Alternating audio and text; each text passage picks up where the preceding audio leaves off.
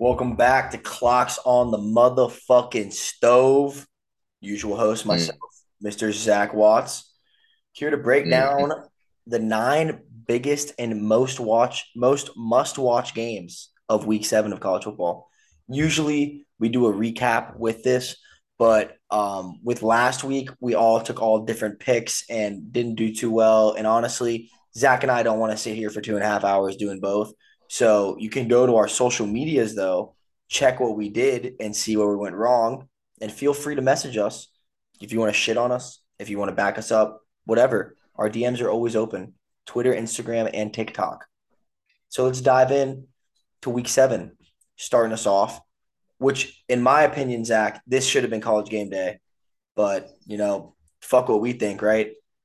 Number Mm-mm. 10, Penn State going to number 5, Michigan. Michigan coming in at a -7 favorite. This game is a noon kickoff game on Fox. Zach, would you like to start us off? Yeah, I like what you said about the college game day aspect of this. And the reason why I agree with this so much is if you think about it from a fan's perspective, whether this game was in Ann Arbor or at Penn State, um, you couldn't have gone wrong either way. These are some of the most electric environments in college football. The history implications between these two Big Ten teams is always fun to watch, no matter what they're ranked. The fact that they're both top 10 right now in the country just makes it that much more exciting. There's college football playoff implications on the line heading into this game. I think that makes it a must watch for Big that Ten reason. The fact that it's opening up, implications as well. I'm sorry to interrupt you. very good. It's a good thing you mentioned that because I probably would have skimmed over that. But yeah, ton of implications in this game. And the fact that it opens up our Saturday with this game just kind of sets the tone for what we're going to watch. It's kind of like having one of those big UFC fight cards and you got a ranked fighter fighting in the prelims. You're like, whoa, like what the hell are they doing here? But let's get into the nit and gritty of what's going on in this game. Personally, I think this is going to come down to the defenses. I think we have two solid defenses with strong running games on both sides.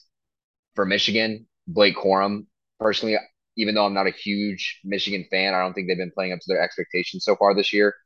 I think Blake Corum has some well-deserved Heisman mentioning that he's not getting. I think he needs to be talked about a little bit more. It's kind of just like a QB popularity test with the Heisman up to this point. There's a lot of quarterbacks that are up in there that I don't think should be, and we're not getting any recognition to some of the running backs, especially like a guy like Blake Corum, who Michigan's had some quarterback controversy with McCarthy, and I don't even remember his other name, but they haven't had really a number one guy there, but they do have a number one back, that's for sure. And on the other side, I don't think it's as much as Penn State having such a dominant running back room, but rather they can't trust their quarterback as much. And I think that falls on the shoulders of Sean Clifford. Now, look, I don't think anyone's necessarily sold on Sean Clifford, especially not me. I think, if they had their backup in Allen, I believe his name is, if they had him in, um, they'd probably have a better chance in this game. But with that being said, historically, Clifford hasn't always played that bad against Michigan. In 2019, turnover free, 4 touchdowns, one of them rushing. 2020, only 1 touchdown, no turnovers. In 2021, 1 touchdown, no turnovers. So he's keeping it clean. No turnovers, not losing him any games in that regard. But through the air, he's only averaging, I think, around like 180 yards passing. So I think that's going to be something to know. I think they'll probably stick to going away from the passing game, trying not to expose their weakness in his passing abilities. Um, Crazy. another thing that I think super important for Penn State is I think their linebackers have to make an impact. We have Curtis Jacobs, who was one of the top players on this Penn State defense. If he's able to shut things down over the middle and able to fill the gaps against Blake Corum, I think that's going to be a huge tell as to whether they can dictate this game or not.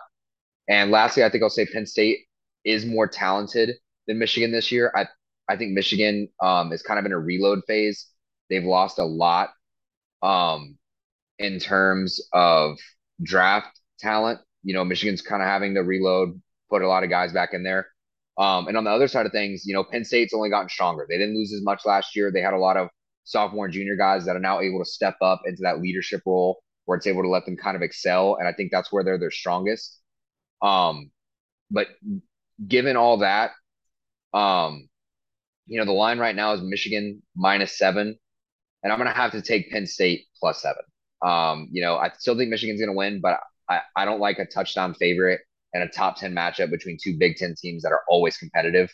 So I'm gonna ride with Penn State +7 in this one. I like what you talked about with the quarterbacks. So first of all, is it me or it feels like Sean Clifford's been there for 50 years? Like I feel like he's literally been at Penn State forever. I'm not really big on JJ McCarthy. His stats look phenomenal. 94 for 120, 1,152 yards, 9 touchdowns, 1 pick. He is the number 12 QBR at 82. I just think that the running attack of Blake Corum is what's opening him up and is what's making him so successful. On the other end, something that's kind of crazy, I was just looking through this, Zach, is that Nick Singleton, the running back for Penn State, is a dog, okay? Extremely talented, but they don't really like abuse feed him. Like Corum, like, for example, let's look at this. Corum's getting, 25, 29, 30 touches a game. Singleton's getting 10, 10, 10, 12, and then 21 against Northwestern. So he's just balling on less touches. I mean, the when I'm looking at a game like this, you're looking at an environment of Ann Arbor, right? Which is arguably one of the best environments in college football, which is kind of ironic because Penn State, on the other hand, is arguably one of the other ones. Is the last big environment they played in was at Auburn, which was on September 17th. I listen, I know Auburn's not that good. I'm not saying that, but regardless of how good Auburn is, that's still a hard place to play at. It's at Auburn. That's a War Eagle. That's a really good environment to play at. And he had Mhm. 10 touches for 124 yards and 2 touchdowns with a 54-yard long. So he's a guy that has breakaway. They don't abuse him. And I feel like when it comes to this game, Zach, they kind of need him a little more. Sean Clifford, like you said, plays very clean football against Michigan. He's not spectacular. He's not going to do anything crazy that's going to make a top 10 play or just pick apart this Michigan defense. But I also think that they need to utilize Nick Singleton a little more, make him more of a threat in this game, make Michigan have to stack the box, make the throws easier for Clifford. Do kind of what Dallas is doing for Cooper Rush. Don't make him do anything crazy. Just give him basic A to B passes, A to B plays, A to B play action passes. You want Sean Clifford to think as little as possible and just play the game of football. And I think by abusing Nick Singleton in this game, that's something that can help them a lot. I do think Blake Corum's a dog as well. It's weird because neither one of these teams really has like a wide receiver one. So defensively, I feel like both teams are going to stack the box. I think it's going to be very low scoring. This game has got Big Ten football written all over it. All right. It's going to be a kind of a snooze fest of great defense. And it's going to come down to the fourth quarter, in my opinion. And it could go down to who has the ball last. Um, in my pick, I am going to take Michigan -7. I just don't think Penn State is. I don't think Penn State's that good. I don't think either one of these teams is really like being anybody spectacular.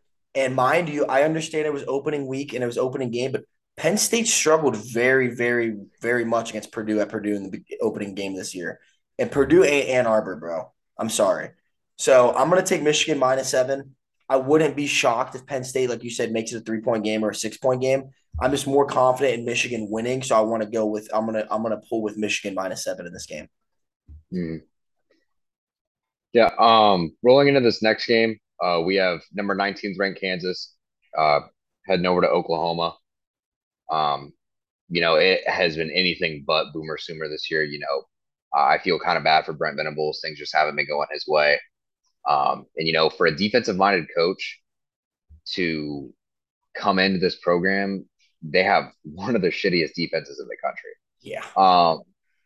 The line is -8.5 for Oklahoma. I don't know why. I mean, I get it. Dylan Gabriel is back, most likely, which will return a ton of the firepower to this offense.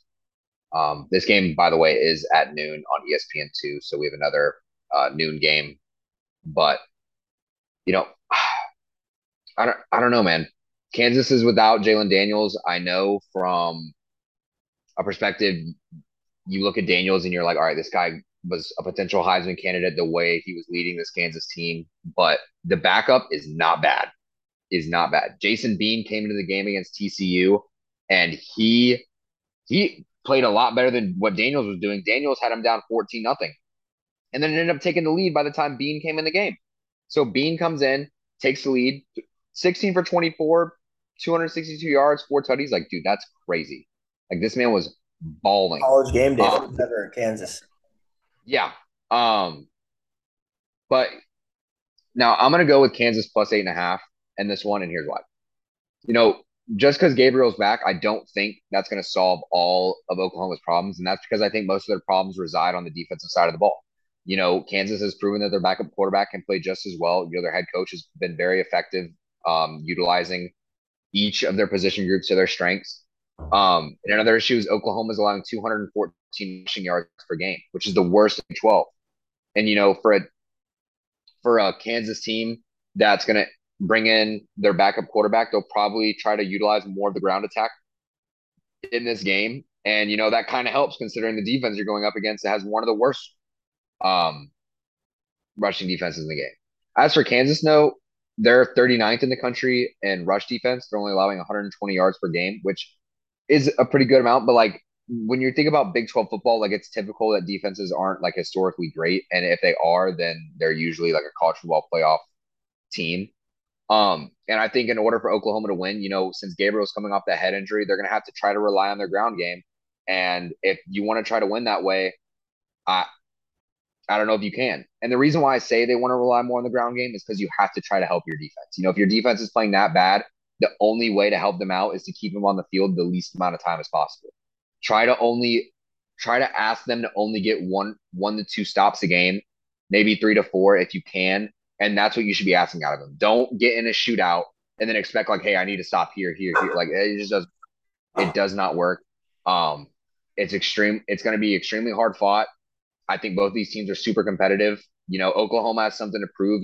This is one of their worst starts they've had in a very long time. So I think Venables is eager to fire his team back up and really prove something with Gabriel back in the lineup. And as for Kansas, you've had your best start since '07. And you're looking at a very hard schedule to finish the year out. You may not win a game here on out. So you got to take what you can get. You're still fighting for bowl eligibility. I know you're 5-1, and it seems like that's almost a guarantee. But there is no guarantees in the Big 12. Anyone can beat anyone on any given week. So you're going to have to play your heart out. I think this game will be super close, and I don't think 8.5 is very telling of how bad either of these teams want it. So I'm going to take Kansas plus 8.5 in this one. So I was going to rock with Oklahoma minus 8.5 going into this, but I do like the rushing aspect you bring into it. Because when you look at Kansas, everyone's like, oh, Jalen Daniels, Jalen Daniels, Jalen Daniels. And I understand like he's a dog. As you stated, Bean is nothing short of bad. He's also a senior, so he understands this offense. He understands the guys around him. I understand it's Lance Leipold's first year. So, or maybe it's a second year. I don't know. He's fresh. But this guy's been around this team. This guy's been in this culture. This guy's played for Kansas. He understands what's going on. I do not think he's going to have the same spectacular game against Oklahoma as he did in this TCU game. I just think that's just one of those games where it kind of set him up for success. And, he was at home, college game day. There's a lot of things going for it. But in the rushing aspect, when Kansas played TCU, they had 1, 2, 3, 4, 5, 6 guys have at least one rushing attempt. So they're gonna move the ball around. And I think I'm going to kind of relate this game to the same way I'm going to relate to the last game. Kansas needs to let Bean not think. Okay. If Kansas wants to win this game, what they're going to do is they're going to just move the ball around, rush it, open it up, and make him play easy. Jalen Daniels brought in the factor of his feet that Bean doesn't bring in. That's just a known fact. Bean isn't bad on his feet, but Jalen Daniels was fast. He was electric. His feet threatened and opened up the passing more. I don't think Bean brings that same threat and concern into Oklahoma as Daniels would have.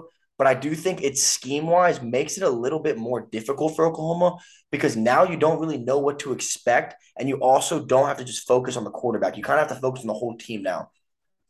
I don't think Kansas will win this game. I think bringing Dylan Gabriel back, playing in Norman, I think that it's going to be a very high scoring close game, but I think Kansas is going to pull it out in the fourth quarter. Excuse me. I think Oklahoma is going to pull it out in the fourth quarter. I'll rock with you with Kansas plus 8.5. I could see Oklahoma winning it by like a touchdown, but I just don't think that there's enough. I can't when I think of this game, I see more ways to win for Oklahoma than I do for Kansas. But I do agree that Kansas can keep it close, especially with the big playability they've been doing this year. And for some reason they every game they've played they've found a way. And I think they're going to keep that going. I don't think it's all luck. I think Leipold's a great coach, and he was at Buffalo before and he turned their program around. Look how bad they're doing without him now. So I do think they'll be prepared, and I think the preparation is something that's big. I also think there's a factor that I don't think Gabriel's going to run. I think he's going to be a little more hesitant. He took a huge hit, regardless if it was legal or not. He took a huge hit, so he's going to be a little more hesitant to use his feet, which is what opens up a lot of his game. And it's the same thing that happened to UCF. I see him being a little more hesitant and this offense taking a little bit longer to develop. I'll rock with you with Kansas play plus 8.5, but I do think Oklahoma's going to take away the win.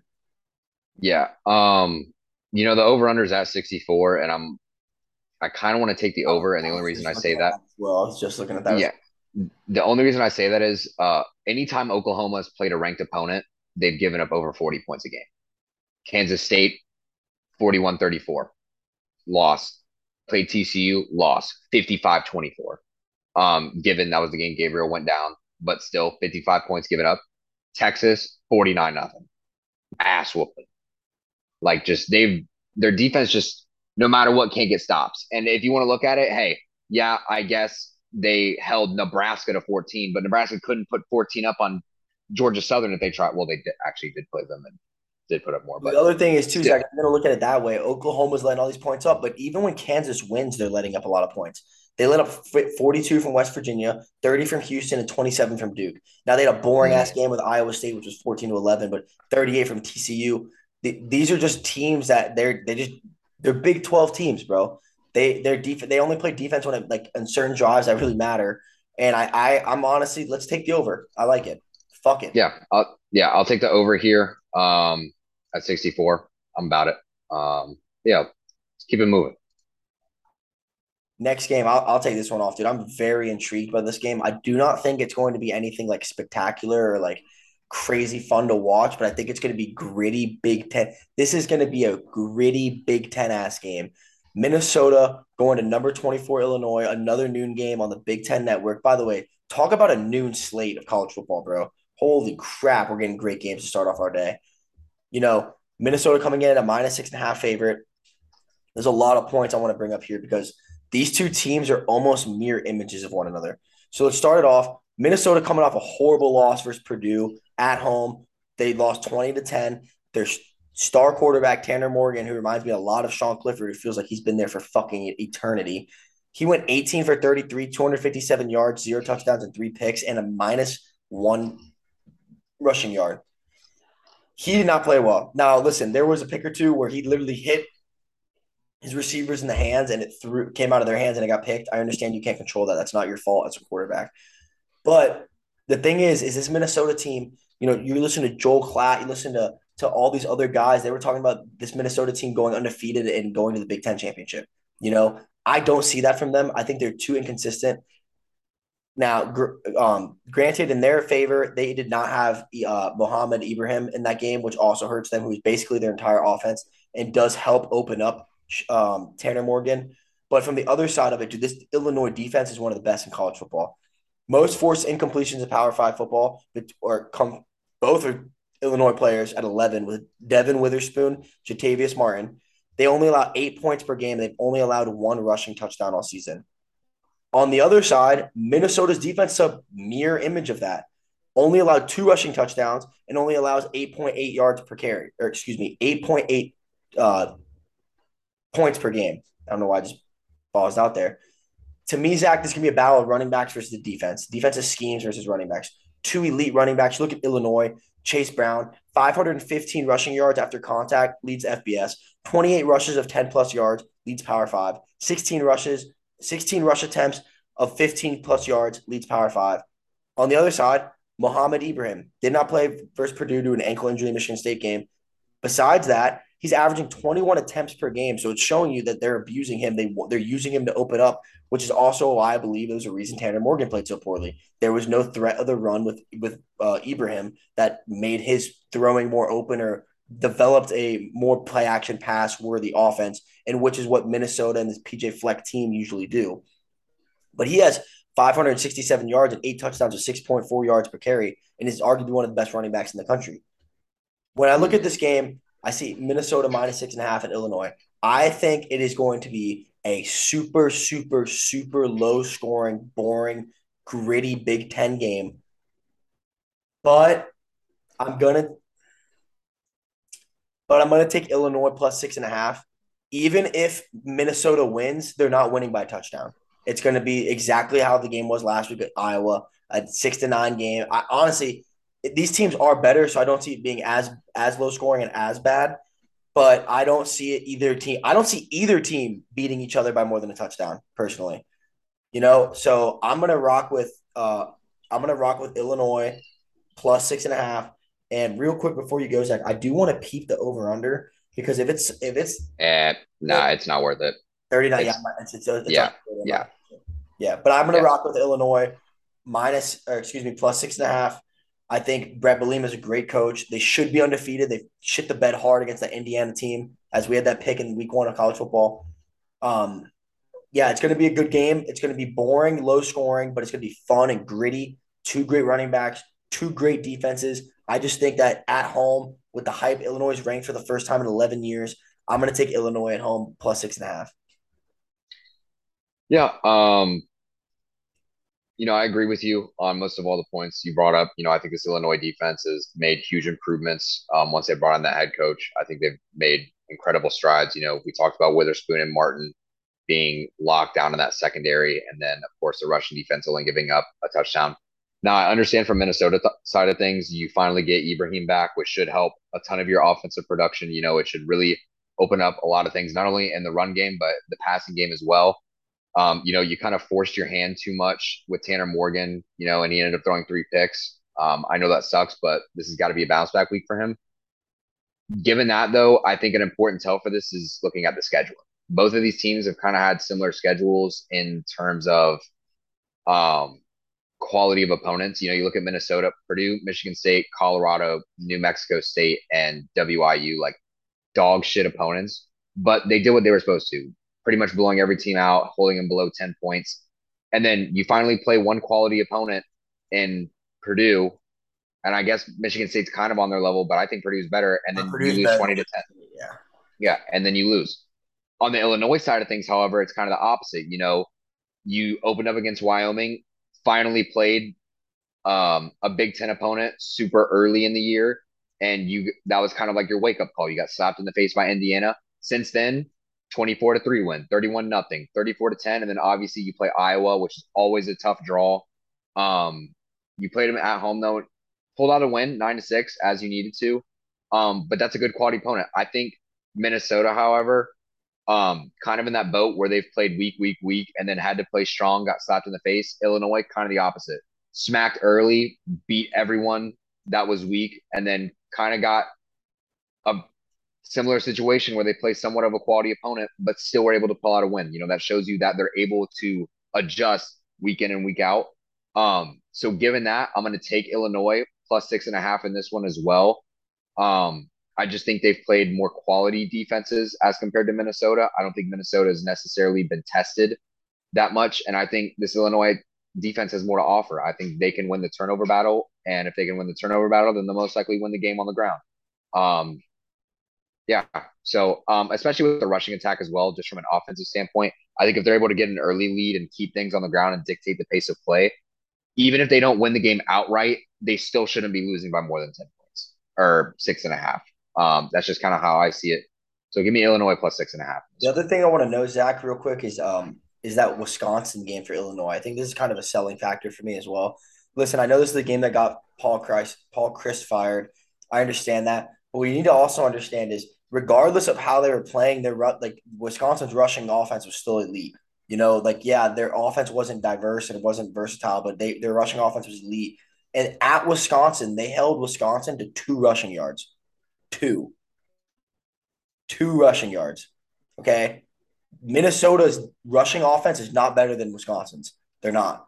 And on top of that, they ran all over Wisconsin's defense, who I would argue is better than Minnesota's defense. And this was at Wisconsin. I think that this Minnesota team is a little more cleaned up and better in certain areas, when it comes to rushing attack and overall defense, I think that Wisconsin's better in those two categories. And for Illinois to put up 34 on their defense and shut them down to 2 yards on rushing, I think it's going to be a long day for this Minnesota offense to get going to the point where they might need to rely on Tanner Morgan, and you're going to see a similar outcome as you did in the Purdue game, where he's going to try to do too much, and it's going to end up biting them in the ass. Yeah. Um, I agree with everything. Moving on from that game, we have our college game day, arguably our game of the week in terms of just hype going into it. So many things, rivalry, SEC, just wow. Number 3 Alabama heading to Knoxville to take on number 6 Tennessee. Can you ask for a better game? Alabama is 9-point favorites in this. The line started at -7, and I think that's important to note because you know, based off everything that's been happening recently, everything looks to be going in the momentum side of things towards Tennessee. You'd think the way Hendon Hooker's been playing, the way they've been able to just blow teams out of the water, they would have the hype going into this. And for Alabama, Bryce Young has been struggling. We don't even know if he'll play or not. His shoulder still remains questionable. So we won't even know if he's going to play or not till game time decision. So you would think the obvious bet would be to take Tennessee +7 or even now +9. However, I'm going to take Alabama -9. And let me tell you why. Even if Bryce Young, which I think he will play if he ends up starting, he's not going to decide this game. I think the matchup to watch for is on the ground. Jahmyr Gibbs for Alabama has been an absolute weapon, not only in the passing game, but running the ball as well. He's got explosive speed. He does a great job of diagnosing gaps. I think Alabama is going to win the game in the trenches, which is going to open up a lot of holes. Um, Aside from that, I think the way Tennessee has kind of been playing this year is more of a shootout type of style. They dominated LSU on the road last week, which, should give you a lot of hype. But if you think about it, how they've played other teams this year, they had a really tough matchup against Pittsburgh, who's dropped a lot of games to shitty teams. And then they made Anthony Richardson, who prior to that game had a QBR of 4, throw for 400 yards. So I At don't home, understand at Tennessee. at Tennessee, and you played terribly. So if you want to get into a shootout with Alabama, hey, ballsy as hell. All the power to you. But guess what? Alabama, as Will Anderson said going into this matchup, we still are the standard. And that is because Nick Saban is a defensive guru. He throws schemes at college quarterbacks that they've never seen before. They don't know how to diagnose blitz packages that Saban's able to come up with. I just don't think they have that capability to do that. Another thing that Tennessee has really struggled with this year is they don't have an elite pass rusher. I don't think they have anyone that really is going to concern Bryce Young in that pocket. And, if this would have been an early Alabama team, like back in the 08, 13 and before, like 2013 and before, they were always a one-back style team. Give it to Derrick Henry or Mark Ingram, one of those guys running between the tackles, beat you on the ground, Trent Richardson style. That isn't the case anymore. We've seen it with Tua, Hurts, Mac Jones, and now Bryce Young. They get quality quarterback talent year in and year out.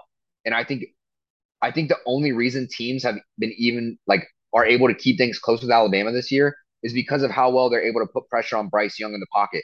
We saw how well Texas was able to get into the backfield and force Bryce Young to make bad passes or even get quarterback pressures to make him throw the ball early and not get to his second and third reads. We saw with Texas A&M, the reason why Texas A&M lost that game wasn't because their defense. It was because their offensive playbook is so outdated that they weren't able to catch Alabama off guard with anything. Another thing I want to mention, Tennessee is probably going to be without one of their best DBs on an already lacking secondary that hasn't been playing up to standard.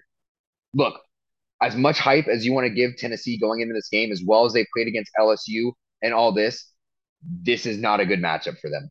And if you don't have the proper matchup to face an Alabama team, given its injuries, you're going to get your ass whooped, even if it's at home. Because I can promise you this, if there's anyone that's going to have Nick Saban ready for a top 10 game in a dangerous environment like Knoxville, it's going to be Nick Saban. I promise you. So I'm going to take Alabama -9 here, even if Bryce Young doesn't play, because I think their backup quarterback adds more of an issue with pocket presence and pocket mobility, at least. He's able to take things outside of the pocket and gain yards with his feet.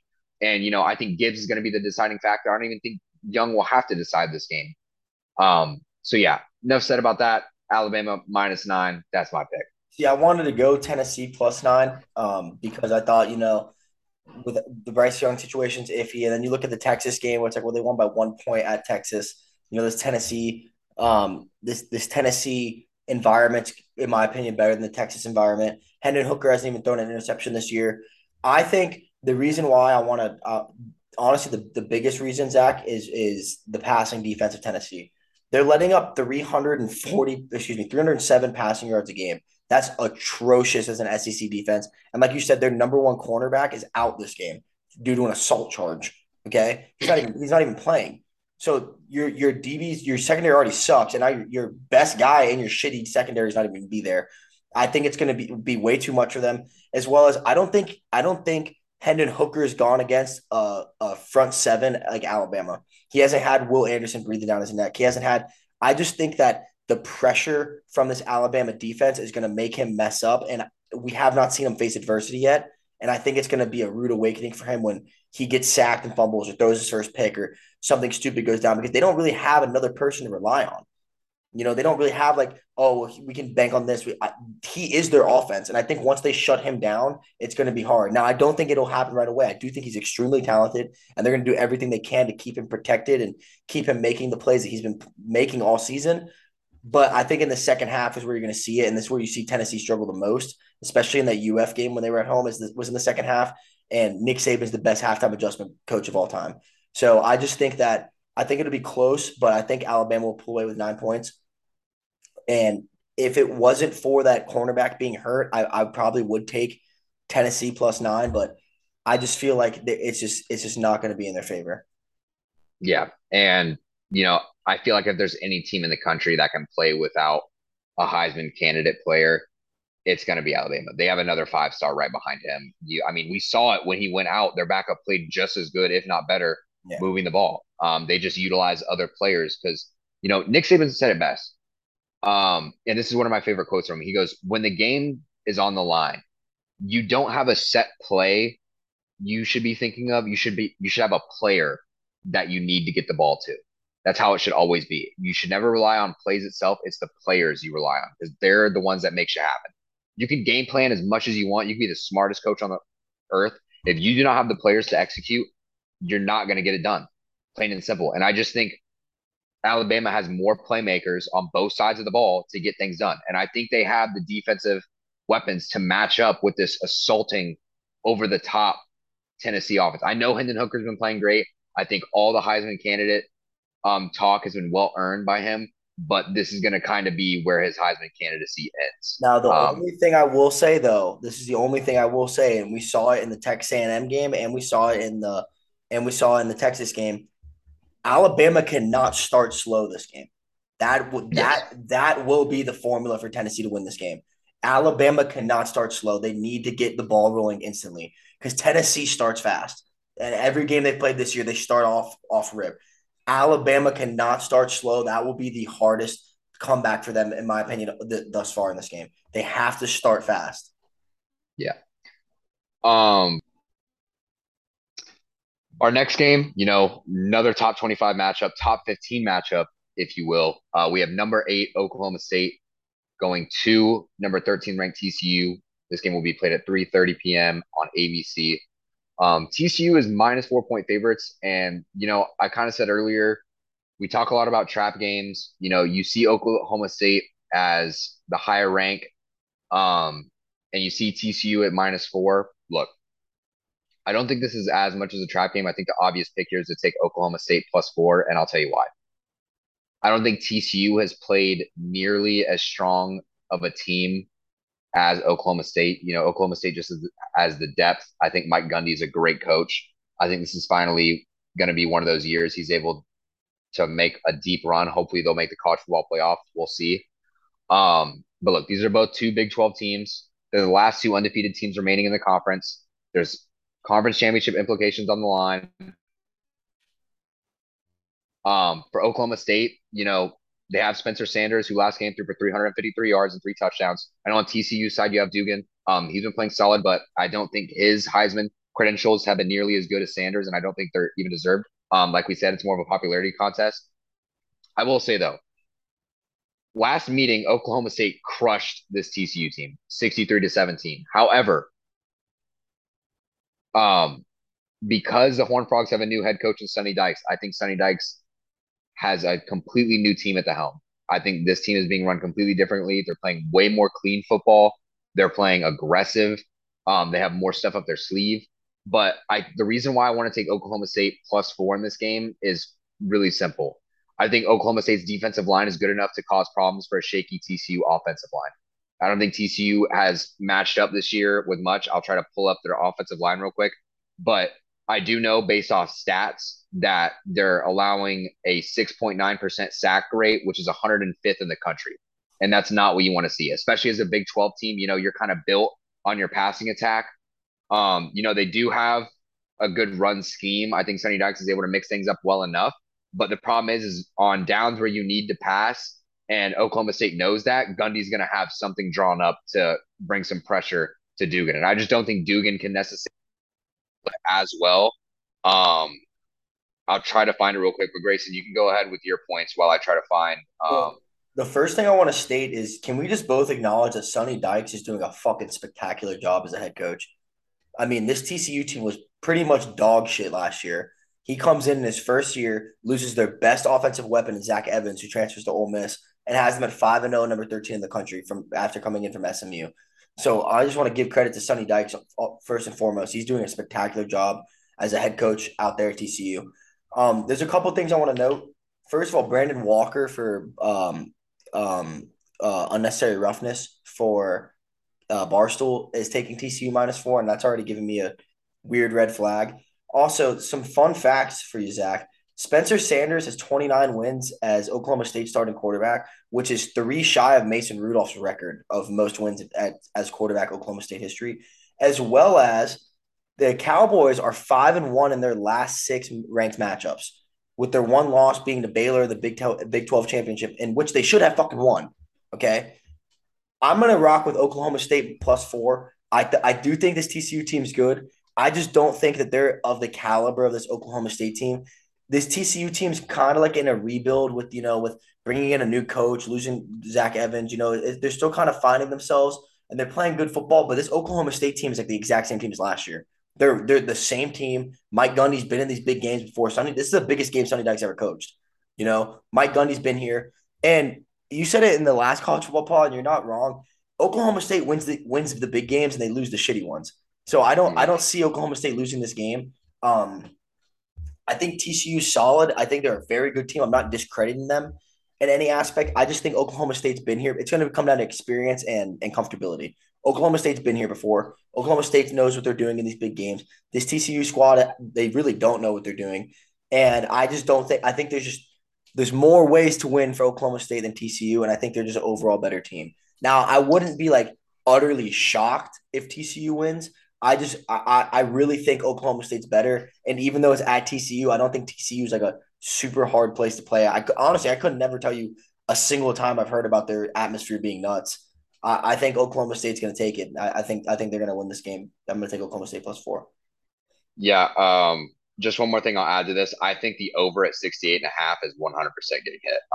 Both of these two teams in their last game, even against quality opponents, Oklahoma State played Texas Tech, 72 points combined in that. TCU's last game against 19th ranked Kansas, 72 points in that. So we're both super high scoring games on both sides. If you look at TCU's last 5 games, 31 points, 24, 34, 17, 13. And that 13 and 17 came against a FCS school and Colorado, who suck. Who's arguably the worst team in football. Yes. And if you look at Oklahoma State's side of things, 44 points given up against Central Michigan, 17 points given up against an Arizona State team who was giving out their playbook to other teams. 25 given up to Baylor and 31, as I said, 31 given up to Texas Tech. Defense will be non-existent. We know what we're getting out of Big 12 games. Don't overthink it. The over should hit in this at 68.5. I think it's a lock. 2 very quality quarterbacks and 2 offensive-minded coaches that aren't going to give a shit how much points they give up so long as they're scoring touchdowns. This will be a fun-ass game to watch, by the way. It's going to be the exact opposite of the Michigan-Penn State game. Yes. Um, Moving on from this though, I think we go from one of the most exciting games of the day to probably one of the least hyped top 25 matchups. We have number 15 ranked NC State going to New York to take on number 18 ranked Syracuse. Syracuse is -3.5 in this. This game will also be at 3:30 p.m. on the ACC network. Look, I don't understand. I know you'll touch on this more, Grayson, but I don't understand how a top 25 matchup is on a specific networking program such as ACC that you have to pay for. This should be on cable television. But getting into the nitty gritty of this game, look, on offense for the Wolfpack, they're scoring 30.5 points per game and averaging 371 yards of total yards. That's the 67th most points scored per game and the 91st most yards per game. Quarterback Devin Leary for the Wolfpack is listed out on the injury reports with an upper body injury. But keep an eye on the status of this because this could be updated by game time. We're not positive. This will probably be a game time decision as well. That's why I'm not too confident. On defense, the Wolfpack is allowing 15.7 points per game, which is the 16th least in the country, and they've relied on their defense all season. They're great against the pass. They're also allowing about 300 yards per game, which is 17th in the nation. On the other side of things, you want to look at Syracuse. Syracuse on offense is scoring 38.4 points per game. They're averaging over 440 yards of total yards per game, and that's the 23rd most points per game and the 39th most yards. However, I think that NC State strengths rely within their pass defense, but guess what?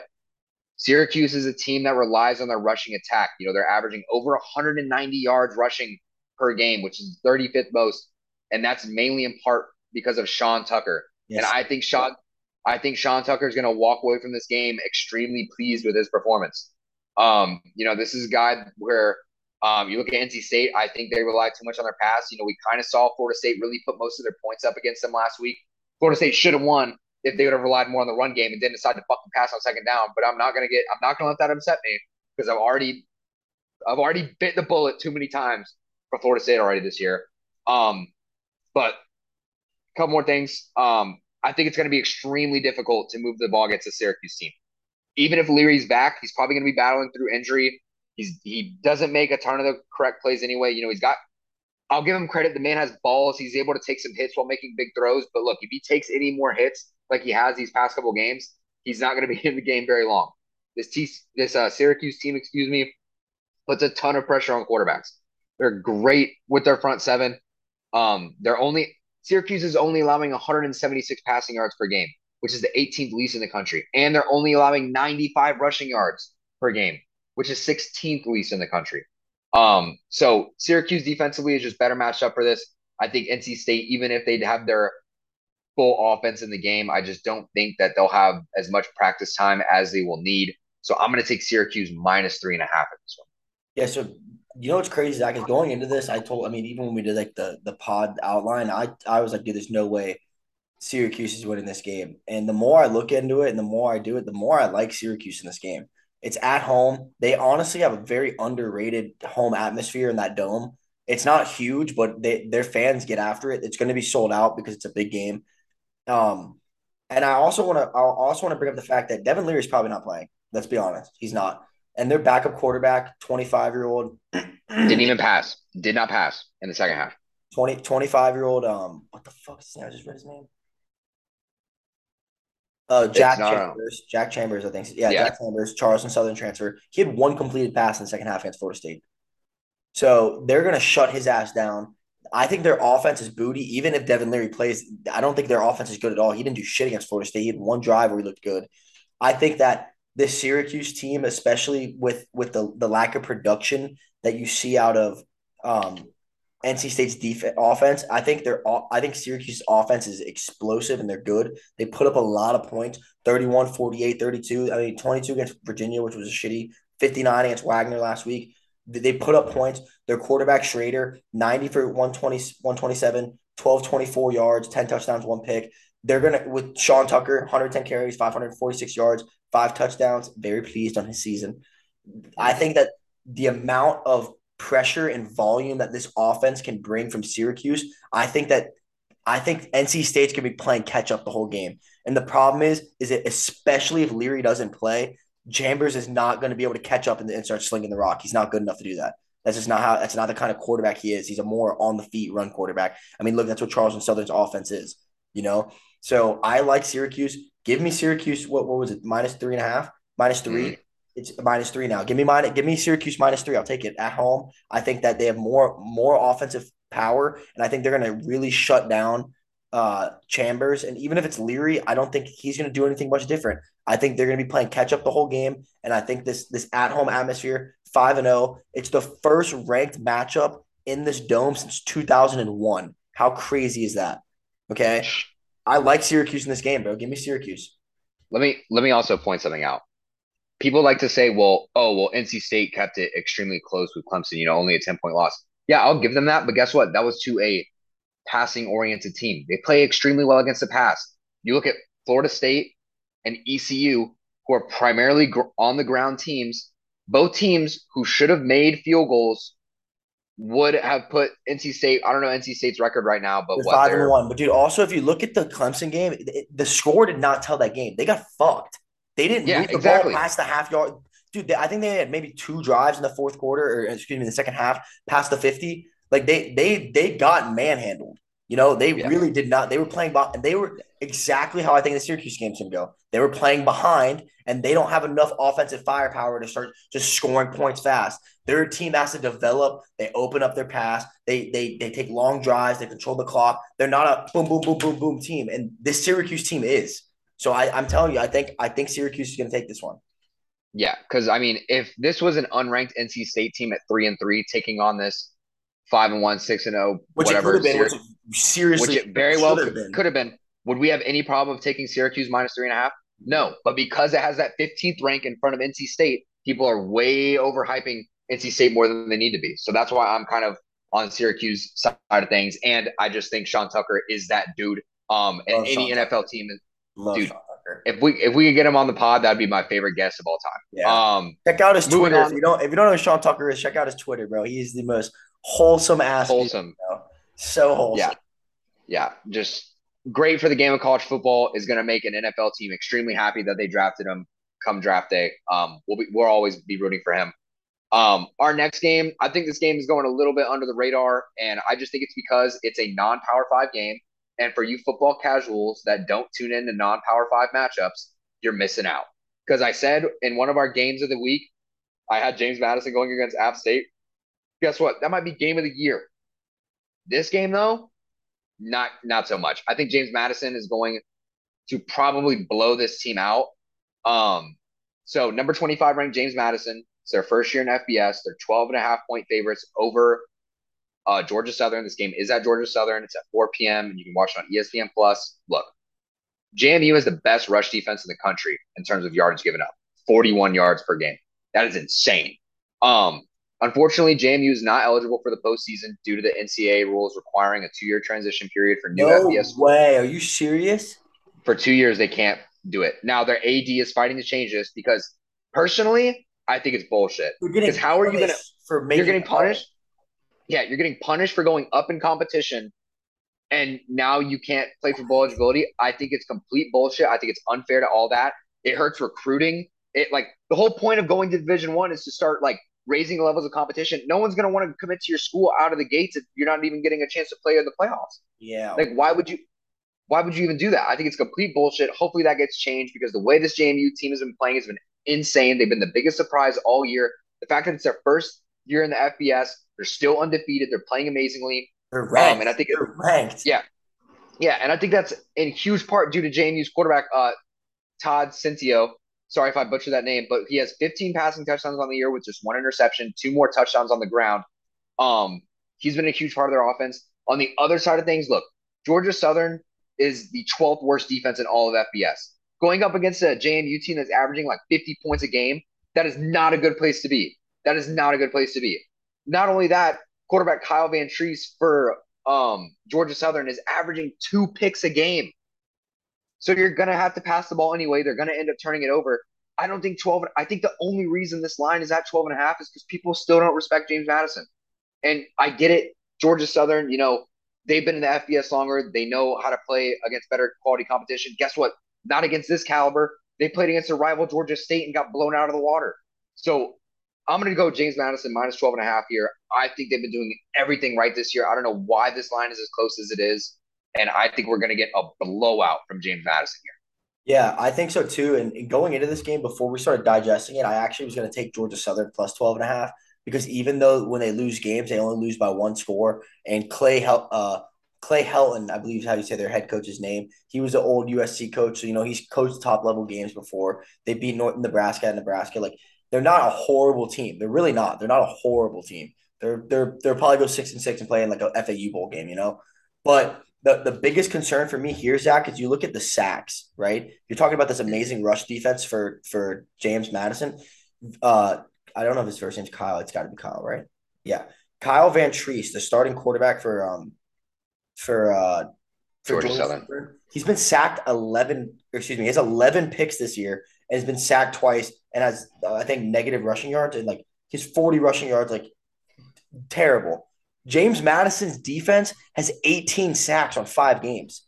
So they bring the pressure. You're telling me this kid that's 11 picks? There's no way. There's just no. I understand they kept it close with these other teams. I think this JMU team is just a force to be reckoned with. And I don't, there's just, I can't find a way in my head for Georgia Southern to keep this game close.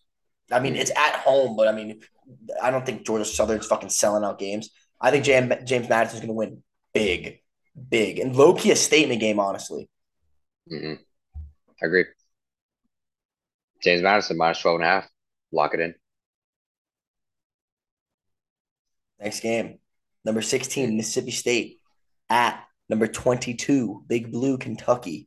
Mississippi State coming in at a minus 3.5 favorite. 7:30 p.m. SEC Network. Another weird how this is on a division or a conference channel. Very weird. Fun fact: so Mississippi State gets this big win against Arkansas last week. Everyone's freaking the fuck out. Mike Leach's offense, da da da da. KJ Jefferson didn't even play, and he's literally the entire Arkansas team. Okay. Second thing, everyone's like, "Oh, South Carolina beat Kentucky. Will Levis didn't play. He's the whole offense for Kentucky." So it's kind of a weird game going into this game, in my opinion. You know, Mississippi State, Mike Leach offense, they're going to sling the rock. Will Rogers, their quarterback, is doing a spectacular job. I'm not here to shit on him. 202 for 282, 2,100 yards, 22 touchdowns, and 3 picks. He's doing a spectacular job. Not going to discredit him at all. When I look at this game, though, you look at what's it called, passing yards. They're throwing 354 yards a game, but Kentucky's only allowing 174 passing yards a game. It's at Kentucky. That's a good environment. Will Levis is back. There's going to be a lot of hype. This is a weird game because I feel like it can kind of go either way. And I don't really know what's going to happen. Both teams are kind of like in a weird, I don't. It's weird. It's very weird. It just has weird written all over it. At the end of the day, I think Kentucky's an overall better team than Mississippi State, and I think once they shut down the passing game, there's no hope for Mississippi State. I do think Mississippi State will come out hot and start off well, but I think they'll start deteriorating down throughout the game. Give me Kentucky plus 3.5. Fair enough. Look, I haven't seen either of these teams play much this year. I don't think I've really seen any of Mississippi State. Personally, I'm just not a big fan of them. Kentucky, I did watch their one game against Ole Miss, which was a shit show. Um, Look, I want to take Mississippi State minus 3.5 here, and I'm going to keep it short and sweet. Look, Will Levis returning off of injury never helps. I think their O line is very sketch, and also his top two wide receiving targets are both questionable, and they've been battling injury all week, and I don't think they've been full participants in practice.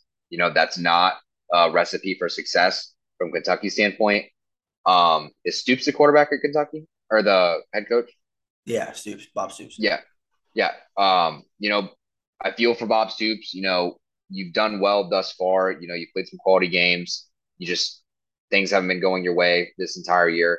As for Mississippi State, I think they're just hot right now. I think their air raid kind of offense has been really effective, and I even think the presence of their running back, given that it is an air raid, even when they do run the ball like the one or two times a game that they might, it's still effective. Like they're able to get decent yardage out of it. Yeah, I'm just not completely sold on Kentucky. I just think they have a tough hill to climb going into this week, and the fact that they have another tough matchup against a ranked opponent doesn't help their case. So I want to take Mississippi State minus 3.5 here. You want to start us off? Last game.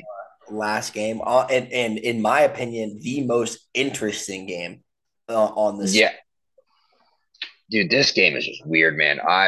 my brain is I have just couldn't no find. confidence in a pick for this game, to be completely honest with you. Yeah, my confidence in this game is about the same as the Michigan Penn State game because I don't know because on one side of things we can get a USC team that's going to come out of the gates and Caleb Williams and Jordan Addison are going to be absolutely insane and you know Lincoln Riley is going to be absolutely out of his goddamn mind and play calling. He's gonna have some LSD type plays written up where he's gonna literally look like he had like where the hell did you pull that out from? And at the same time, though, they can come out how they did against Oregon State and just completely shit the bed, throw 4 picks, and just have a terrible game. As for Utah, same situation. Played great all year, blowing everyone out. And then you get your ass whooped by UCLA. Okay, like what team are we getting in this game? I want to know. Um, but look, I think the rankings are a little bit misleading. I don't think the Trojans have played anyone super outstanding. And even I, that, they've I would go on. I'm sorry to interrupt you. I'd go on a limb to say they haven't played anyone good. Rice losing record, Stanford losing record, losing Fresno record. State losing record, Oregon State I believe is 500. Not good though. Oregon State is 3-2 or 4-3, whatever. Arizona State losing record, Washington State 500. I mean, let me put it this way. USC beat Oregon State 17-14. Utah beat Oregon State 42-16. I am inclined to take Utah -3.5 in this one. Merely now, Here, yeah, dude. before you get your pick, let me give my intake on this Yeah, game. So I did a yeah. little bit of homework on this game. Try to sway me. Sway So me. I don't really have a pick. I don't have a pick yet. I just have a lot of data and analysis I want to break down that might help both of us help each other make a pick. So right off rip, when I saw Utah was the favorite, I was like, all right, that's a little sketch in my opinion. But there's some things that need to be that there's some factors that need to be added into the reasoning behind this, Zach. First of all, Utah it's a blackout night game, 8 p.m. on Fox at Utah. Okay, Utah is wearing a blackout uniform, and on their helmet will be a logo painted of the two fallen teammates from last season. So they are honoring their teammates. So when you have a Y, that's a scary fucking team. When you're a fighter that fights for a Y, that's a scary fucking fighter. When it's bigger than just the win, that's fucking scary. Okay. There's a reason behind it. So that right there is a little suspect. Both teams are playing similar, averaging 40 points per game and only allowing around 19. Two great quarterbacks, Caleb Williams, 122 for 188, 1590 yards, 14 touchdowns, one pick. Cam Rising, 118 for 171, 1440 yards, 13 touchdowns, three picks. Now, to me, Zach, this is where you need to look at this game. It comes down to you kind of set it right on. Which Utah is going to show up? Which Utah shows up? Because there's been two Utahs this year. There's been unbelievable lights out Utah, and there's been what the fuck is this team Utah? And last week you saw what the fuck is this as Dorian Thompson Robinson went 18 for 23, 299 yards and four touchdowns, and also getting 502 total yards of offense on this team. All right. But Utah's defense has 10 interceptions this year, which is weird because it's like it's which Utah team shows up. This is also Zach, like we talked about scheduling wise. This is the first ranked game for USC all season. Halfway through the season, they get their first ranked game. And on top of that, Utah plays very well at home. They're 81-25 at home under head coach Kyle Whittingham.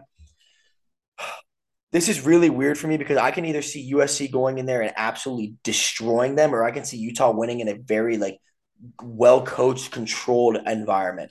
The other thing I want to bring up, Zach, I don't want to consider this Stanford game an away game for USC because it's so close. They're so close to each other. They're both California teams, and honestly, Stanford sucks.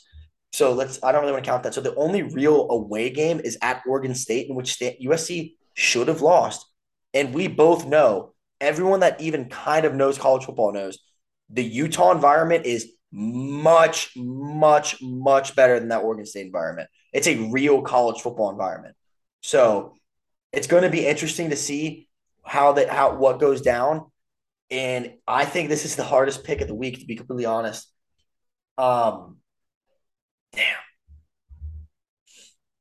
I have no I it all depends on how Utah comes out. It all depends on which Utah shows up. I've come to my decision, and I love all the points you put forward, but no matter how much stats you read me off, nothing will ever convince me more than my fucking hatred for Lincoln Riley, and I wish nothing but his downfall. So I'm going to speak it into existence, and Utah will eliminate USC from college football playoff contention. So give me Utah Give me Utah -1. minus 3.5. They're gonna do it for their boys. They're gonna do it for their boys that passed. Fuck yeah, I'll take it. Do it for me, Okay. because I do. fuck I think Lincoln it's. Riley. I'm telling you. I think USC has not played nobody, bro. They really haven't. They really Agreed. haven't. One more thing. I'm going to say this, unless you have any more points to add. There's not a game I want to bet on. This isn't a game I want to bet on, I mean, but it is a game I feel we need to bring up due to my recent success. Nevada is taking on Hawaii. Hawaii. Now you might be like, why the fuck? Why the fuck are you talking about Nevada and Hawaii? These are two teams that you just don't know what's gonna happen. Look, Hawaii's average reception depth of reception is 22.2 yards. You try to throw a pass over 20 yards in the air on this Nevada D, they got a man named Bentley Sanders out No way. there. You're not gonna get back to back. I mean, obviously I want Bentley too, but there's no way. Yeah. But I looked at it. I wasn't going to, but I looked at the game. I was like, who are they playing? It's Hawaii, bro. It's fucking Hawaii. Their They're gonna try to quarterback has pass. 2 touchdowns and 4 picks. Yeah, he's throwing a pick. Bentley, Bentley. Not only are you gonna get a pick, my friend, it's coming in the second quarter. Oh, How about you're that? feeling that dangerous. I'm feeling that dangerous. It's a pick in the second quarter. It's the game's at 11:59 at night. I'm gonna stay to watch it and watch our boy get a pick in the second quarter. Oh How about my that? How gosh. about that? That's all from us at Clocks on the Stove for the Week 7 preview. Follow us along. Hopefully, we're able to make you some money this weekend. Stay up to date on our Twitter and our Instagram. We will parlay some of these picks. We're going to have a safe parlay pick for you. We're also going to have a risky parlay because, that's just how we get down over here. Clocks on the Stove. Let's turn up the heat in the kitchen and let's keep things rolling. We also will have an interactive poll on our Instagram tomorrow for all the games that we put down today for you guys to pick who you think's gonna win, just to try to get a little more interactive with everybody. I feel like that's more fun for you guys, it's more fun for us. But if there's a weekend to watch college football from the noon game till the night game, it's this week, bro. Like it starts off hot. Yes, sir. Thank you guys for tuning in.